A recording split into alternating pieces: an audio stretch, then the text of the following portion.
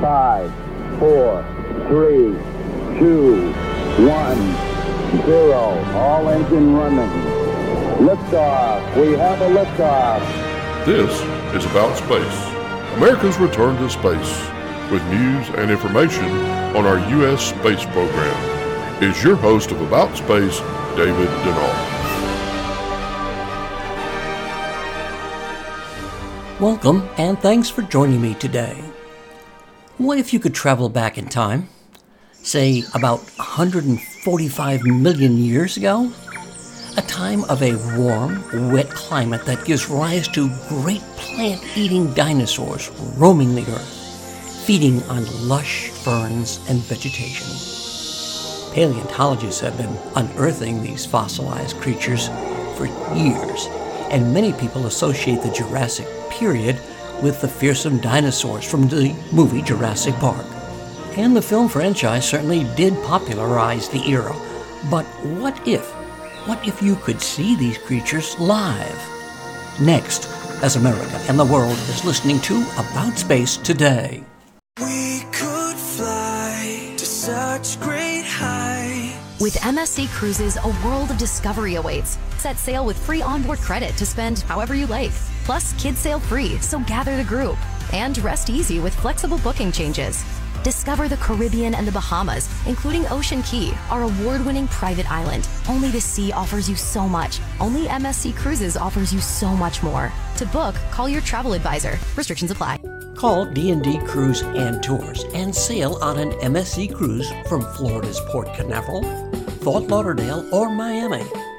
We are the official About Space travel company.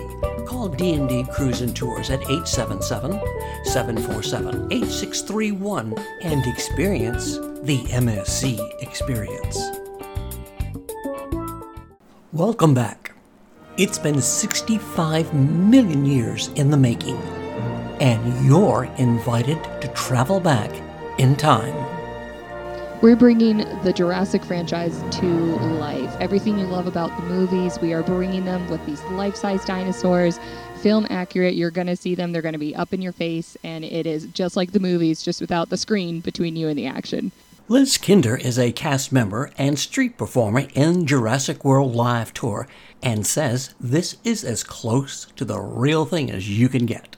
If you imagine just seeing a T-Rex walking around, it's going to be just as close to the real thing as it could be for you.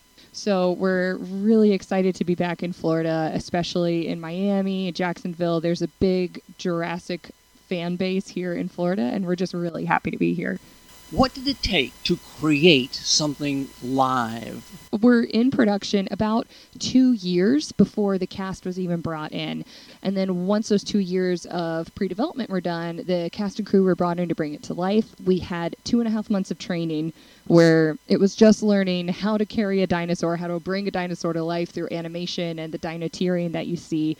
And then we added all these stunt elements. We've got flamethrowers, we have fight choreography with the dinosaurs, we've got motorcycles running around everywhere. It's wild. What was Steven Spielberg's input? Oh man, it was just cool to have him in the building, first off, and trying to not freak out that he was seeing our show.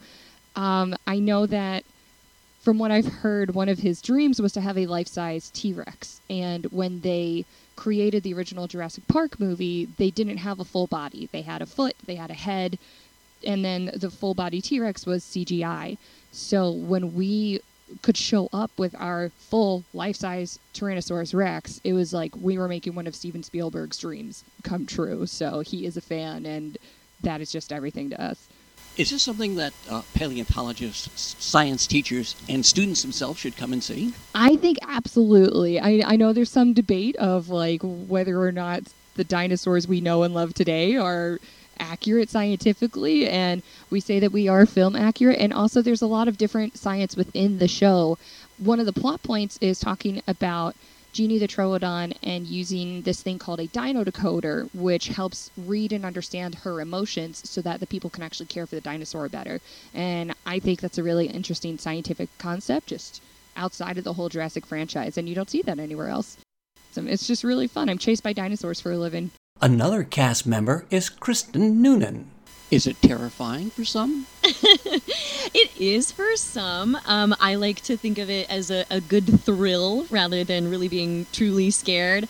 I'm always surprised to see really little kids in the very front row who are just smiling and unfazed. Some of them are a little more nervous and holding on to their parents, but each kid is different. So it's entertaining for us as the performers to see the audience's reaction. Yeah. So tell me, how did you get involved? Well, just like any good performer, I attended an audition. It was a really fun and intense audition process in itself. Feld Entertainment really prizes themselves on hiring high-level athletic performers. And then beyond that, in the training and rehearsal process, it continues to be very intense and athletic, and specifically for the dinosaurs, beyond just being sort of like base level, good fitness level, we have to learn how to operate these dinosaurs, and that is not something that happens overnight. They have a lot of nuances to them. That in addition to the amazing dinosaurs, audiences should be really excited to see all of the amazing stunts in this show. We have pyrotechnics, we have motorbikes, we have amazing fight choreography, and to top it all off, there's a really heartfelt story that strings all these things together.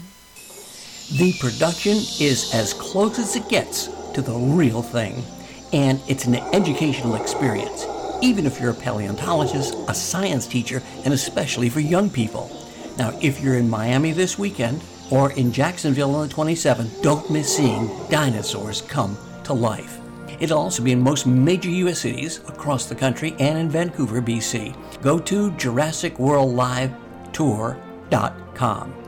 And if you really want to look back in time, just take a look at the pictures the James Webb Space Telescope is taking of our ever-expanding universe. And check out our Facebook page, aboutspace.today, for launches and landings, and invite your family and friends to listen weekly. And I want to thank John Gomez, our producer. Join Dawn Meyer, Space Coast news editor, this Friday for America in Space. And to all our listeners around the globe and here in the U.S., thanks for joining me.